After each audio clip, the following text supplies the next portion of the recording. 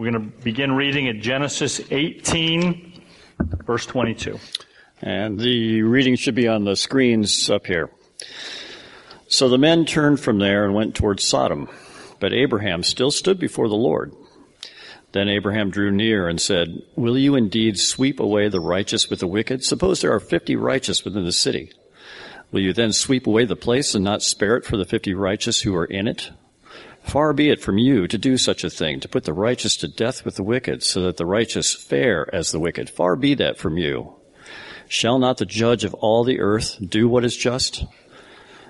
And the Lord said, "If I find at Sodom 50 righteous in the city, I will spare the whole place for their sake." Abraham answered and said, "Behold, I have undertaken to speak to the Lord, I who am but dust and ashes. Suppose 5 of the 50 righteous are lacking. Will you destroy the whole city for lack of 5? And he said, "I will not destroy it if I find 45 there." Again he spoke to him and said, "Suppose 40 are found there." He answered, "For the sake of 40 I will not do it." Then he said, "Oh, let the Lord not be angry, and I will speak. Suppose 30 are found there." He answered, "I will not do it if I find 30 there." He said, "Behold, I have undertaken to speak to the Lord. Suppose 20 are found there." He answered, "For the sake of 20, I will not destroy it."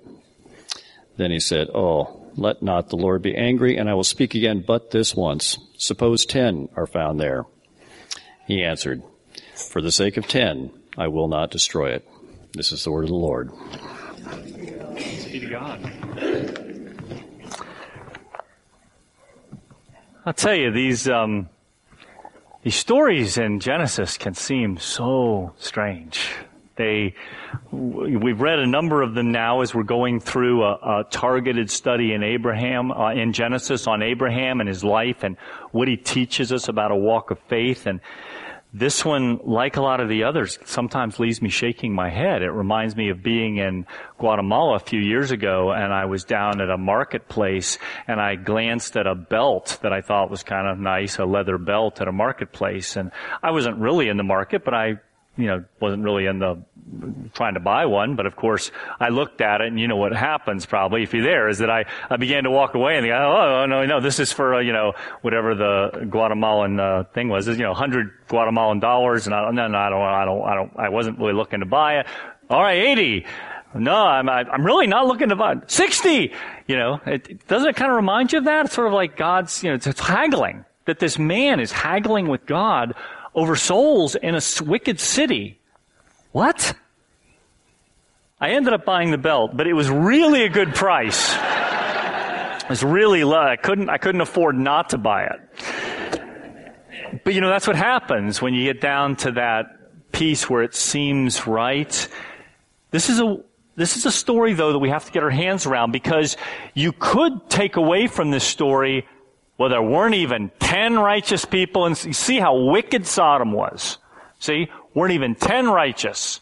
We get the point, maybe Lot's family was somewhat righteous. I think we're missing the point of the story here. I think this points to something much bigger, to something much more important, that Abraham becomes a model for us of a role that we haven't really seen. You realize this is the first prayer in Scripture of any sort that's an interactive prayer. This is the first time we really have this kind of prayer going on. And it puts Abraham in a very different sort of role than we have seen. Let's look together, Genesis 18. So the men turned from there. These are the 3 men that had announced to Sarah, that we discussed last week, that she was pregnant. Remember, she laughed at a 90-year-old woman being pregnant. And these 3 men have now said, "I'll be back in a year when you are pregnant and going to give birth to this promised son." And so the men leave Abram in his tent area, and they looked down toward Sodom. Sodom is going to be southeast of where Abraham is set up in the Promised Land. It's going to be kind of wrapped around the backside of the Dead Sea. And Abram went with them as they set out on their way. And the Lord one of these three men is designated as the Lord, whether it's an appearance of God or an angel, it's not totally clear, but it says the Lord says, shall I hide from Abram what I'm about to do? You ever say to somebody, shall I not tell them what I'm about to do? You got to tell them at that point. It's like saying, I'm not sure if I should tell you the secret or not. You always got to tell them then. But he says, shall I hide from Abram what I'm about to do? Seeing that Abram shall surely become a great and mighty nation, and all the earth have been blessed in him. I've chosen him that he may command his children. The context here is that Abram is the chosen man through whom God is going to work his will in the earth. Give the blessing to all of the earth, which will ultimately be in his great-grandson Jesus. But he just knows at this point God's going to reveal himself through Abram and the promise. I've chosen him that he may command his children and his household after him to keep the way of the Lord by doing righteousness and justice, so that the Lord may bring to Abraham what he has promised him. The Lord said, because the outcry against Sodom and Gomorrah is great and their sin is very grave, I will go down and see whether they've done altogether according to the outcry that has come to me. And if not, I will know. The word there for outcry is a very particular word. It means a sense of how much injustice has been done. It's a term that when a wickedness, a great oppression has been done, there is an outcry. It's the same word that's used when the Israelites are under Egypt's slavery, and they are forced to make brick, and their outcry went up to the Lord. It's this injustice that's being done. Cruelty and oppression is being done. And somebody in that city or that knew the situation is crying out, and God hears that cry. And so they're going to go down to see about judging and destroying Sodom. Now let's just back up a sec, because you will hear I've talked to people about this. They say, I believe in a God of mercy and love, but I can't really get my head around a God of judgment or justice. Let me just say, if there is no justice at an outcry, there is no love. Because I'll tell you, if I go before a judge and I've been cruelly oppressed, and something terribly wrong, and he's the one to deliver justice to me, and I go and I plead my case and I describe the injustice, and I say, this, oh judge, is what I want to have happen, and he says, well, I'm not really a God of judgment or a judge of judgment. I'm a judge of love. And so I'm sorry, I really can't do anything to the people who have cruelly treated you. Well, you wouldn't think that was so nice, would you? If you were in a court. You want a judge who judges rightly and justly. And so we can't be so nuanced as to think, well, there can't be any judgment in God's. It is. When there is cruel oppression, God has to judge in order to show his love. Because if he's not a God of justice, how can there really be the love that comes when we know that both and? It's not an either or situation. So that they're going down to see whether or not this outcry within Sodom is true or not. So then we have this bizarre situation that could happen in a bazaar, in a Middle Eastern bazaar. It says in verse 18, let the haggling begin, right? Some people love this. I'm not very comfortable with the whole haggling thing, but some people are. So Abram was before the Lord. And it's interesting in verse 23, look at the term, because he's standing before the Lord, and then it says, Abram drew near. Scholars say the word there is legal term for when someone approaches a bench. That you can be in a courtroom and standing before a judge, but you know how they say, if you've watched Law and Order or whatever, that's very realistic, and they say, approach the bench, right? And there's an actual term that says, we approach now, because what's happening is Abraham is now being put in the position of not just a lawyer, but a priest. Because in the Old Testament, this is the first mark we have of someone mediating between God and man. And that's what a priest did in the Old Testament, is that We think of a priest as sort of a job, kind of like a pastor with a collar or something, but for the Old Testament, this is a person who mediated between a holy God and a people who needed forgiveness. He remediated sin on the Day of Atonement. He stood between the people. He was a bridge. And what we see is Abraham approaching God, and he says this, "Will you indeed sweep away the righteous with the wicked? Suppose there are 50 righteous within the city.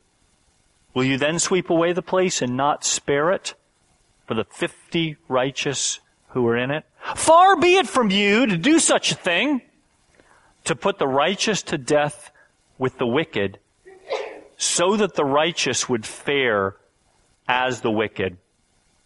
So, notice this.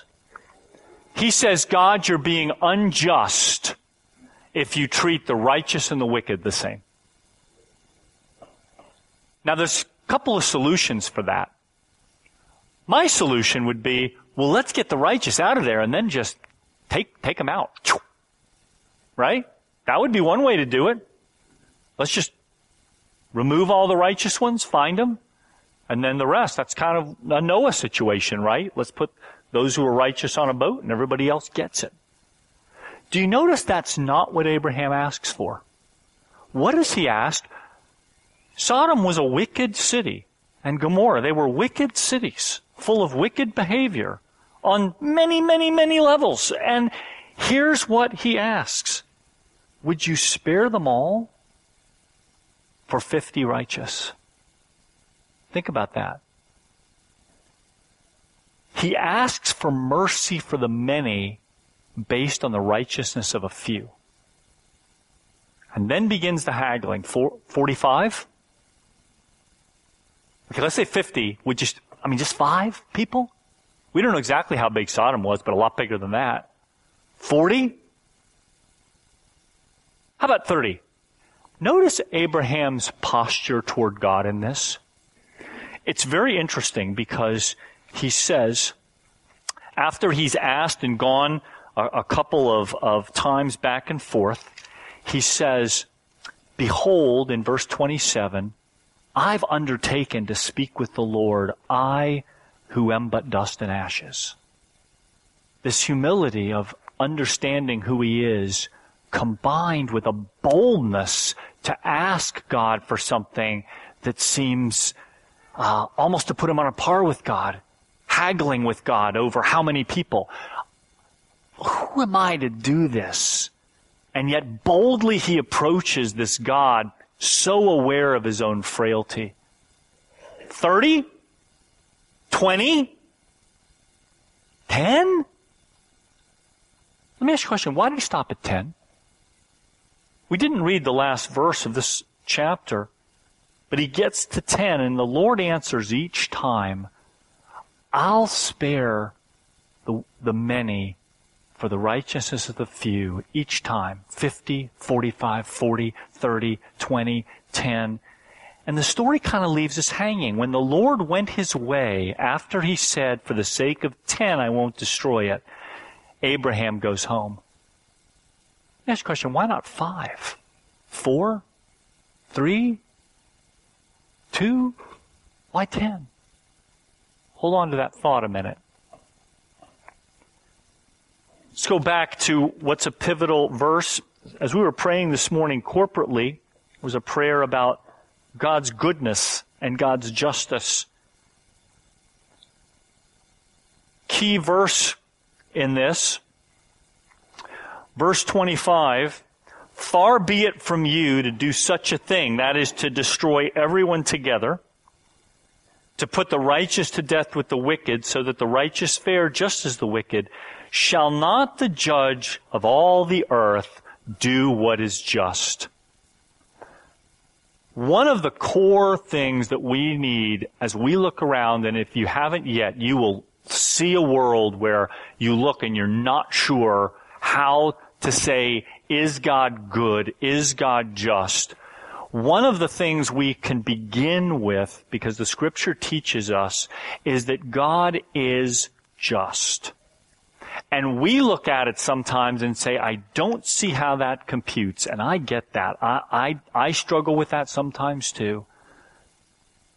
But that when we begin with the idea of a just God who knows far more than we do about situations, we can begin then to deal with Him and begin to say, God, I don't see quite how this works, but I begin with the premise that you are good and just.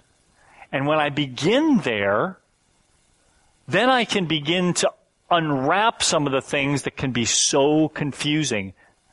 Let's go on, because I think we're going to see how Abraham points us to something that's even greater, because we know from the story that follows this that Sodom was not saved.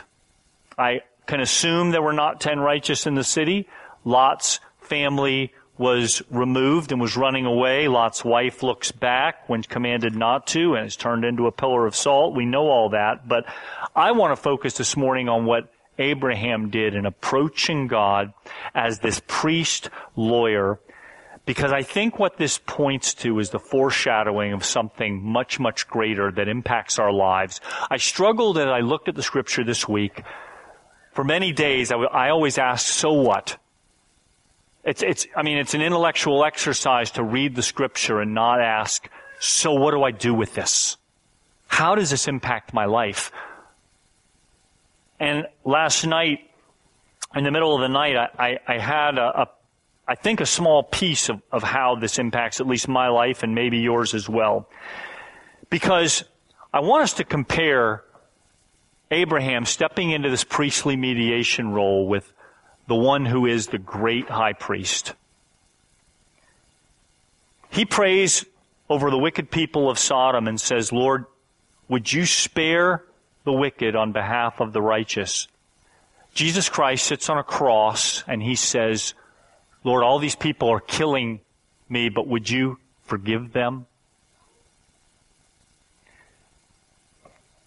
There is a prayer in the 17th chapter of John that's called the High Priestly Prayer, where Jesus steps into the role of priest that Abraham was foreshadowing in this chapter that we've just read.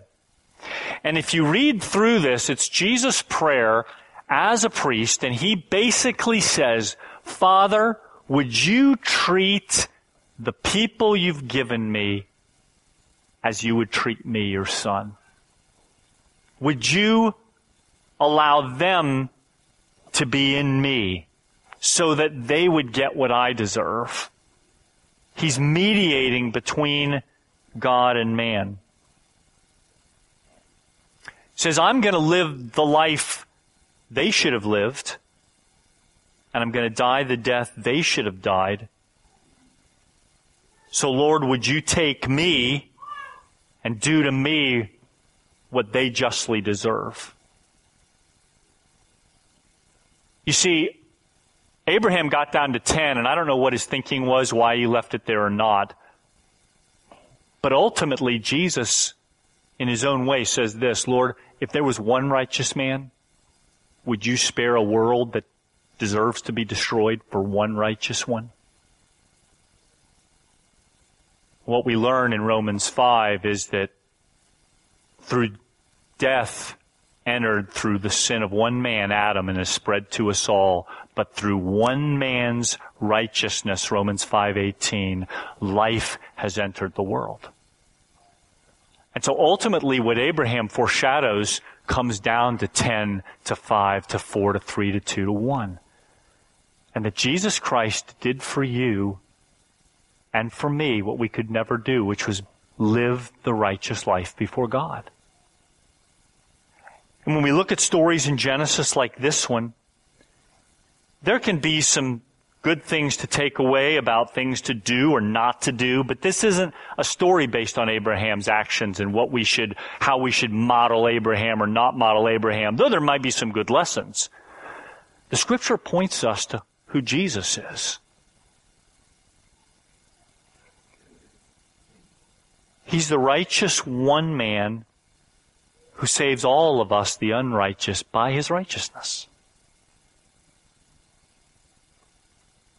And it doesn't end there.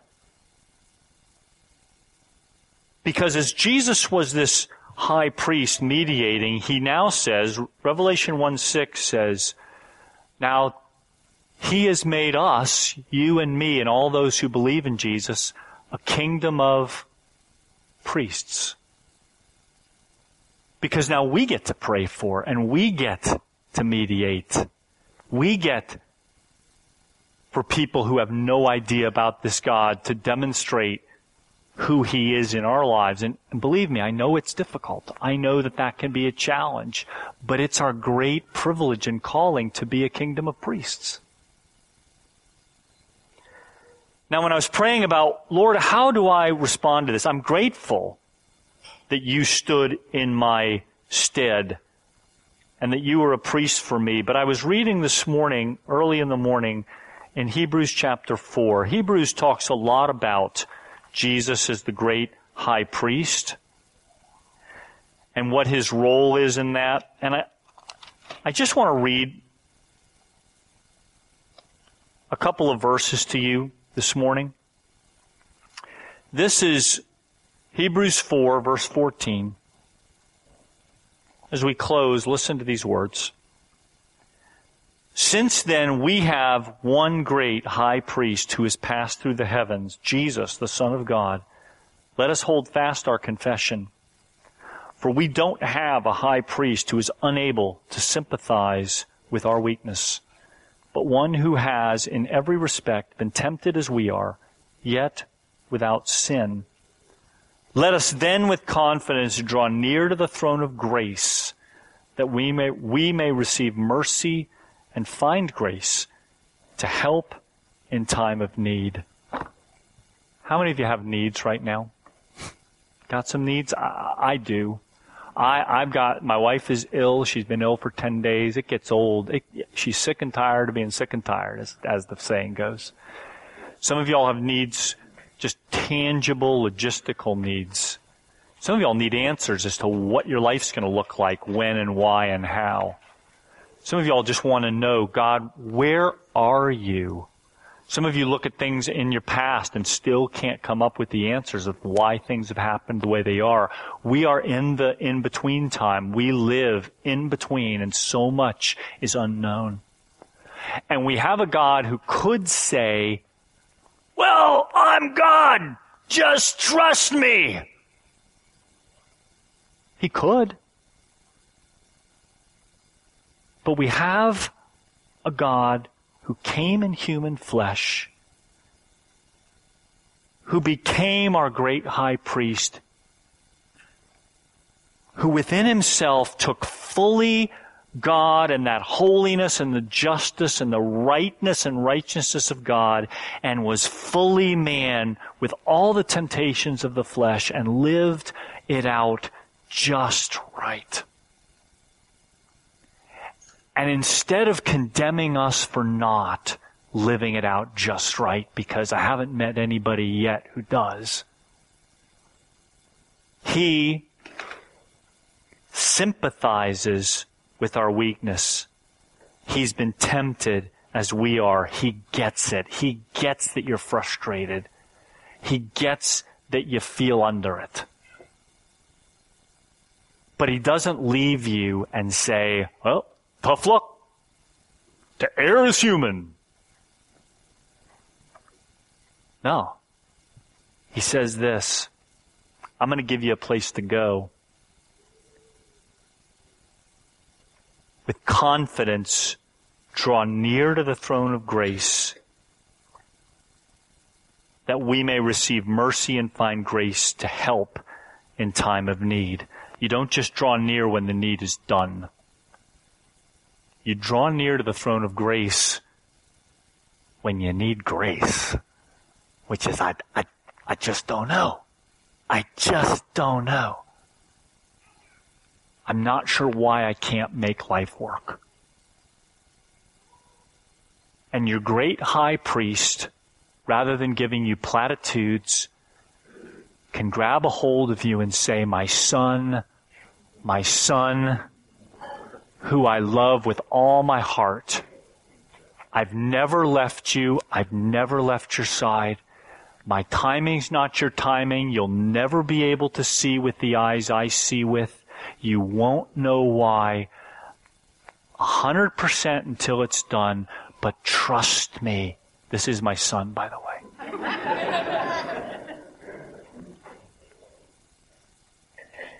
He doesn't understand. Benjamin does not understand all the decisions I make. Right? He doesn't agree with all the decisions I make. But I hope he knows that I have his best in mind and I love him and I am fallible. And sometimes I do things out of selfish motives just because I'm human. God doesn't. He has got you. And you sons and daughters who have trusted in him, he is your great high priest, not some robed person far away from you, but someone who embraces you in the folds of his robes and says, I know it's hard, but I'm with you until the end. And if you'll draw near to me, I've got you. I've always drawn near to you.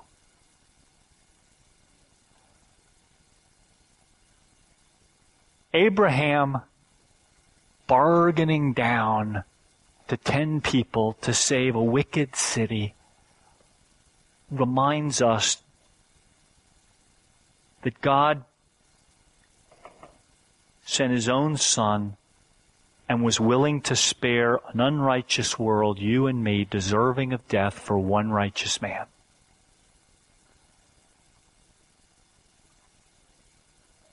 If you don't know that, if you just can't get your head around that, I get it. I know it's hard. But that's the gospel, that you have no ability to get to heaven. You have no ability to get to God except through the one righteous man. And when you know that you're his son or his daughter and you're loved, it doesn't make all your problems go away. It means you have a place to go to take your problems. A real help in a time of need. Would you pray with me, please?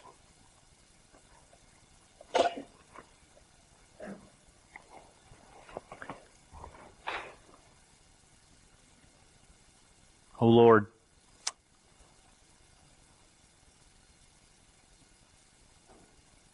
you who would spare a wicked city for the sake of a few righteous in it, pointing how much more you love to save, Lord, that your will to save is so much stronger than your will to condemn and punish.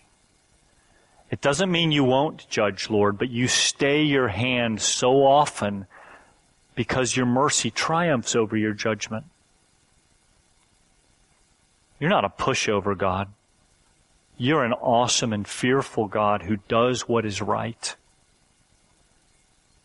But we're grateful that you are first and foremost a God who wishes that none would perish, but that all would come to eternal life, that your mercy, Lord, knew every morning.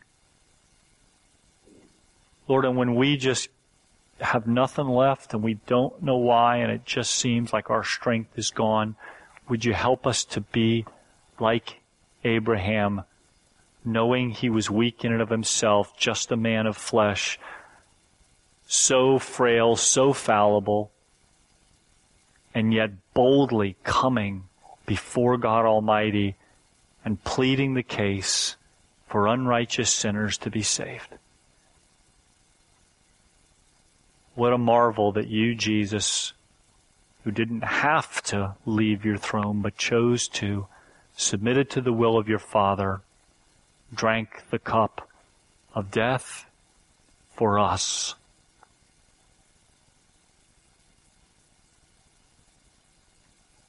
Lord, let us be a kingdom of priests. Lord, who spread the message, who mediate between God and men, bringing the message of the kingdom, the good news of the gospel. Lord, in the truth that you've given to us. Lord, we know the practicalities of life can just get us so down. Lord, teach us to revel in the fact that things are fading away, that ultimately everything that's shaken will be shaken, and what will be left will be the throne of grace. And if we've attached ourselves there, Lord, we'll find a sure and secure foundation.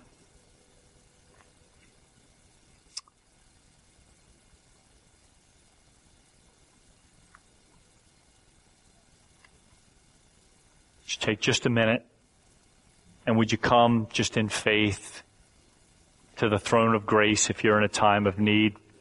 For those of us who've raised our hands, and for all of us, would you just take a minute, and in your mind's eye, would you just picture a throne room? Would you picture being able, and you're allowed access into that room because you're a son or daughter? You now can go, and would you just go, and would you, within your own mind, within your own heart, would you take the need that you have and go to the great high priest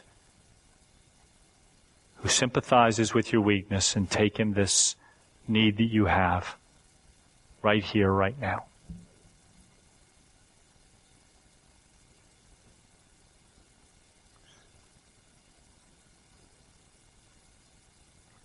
Thank you, Lord, for hearing us.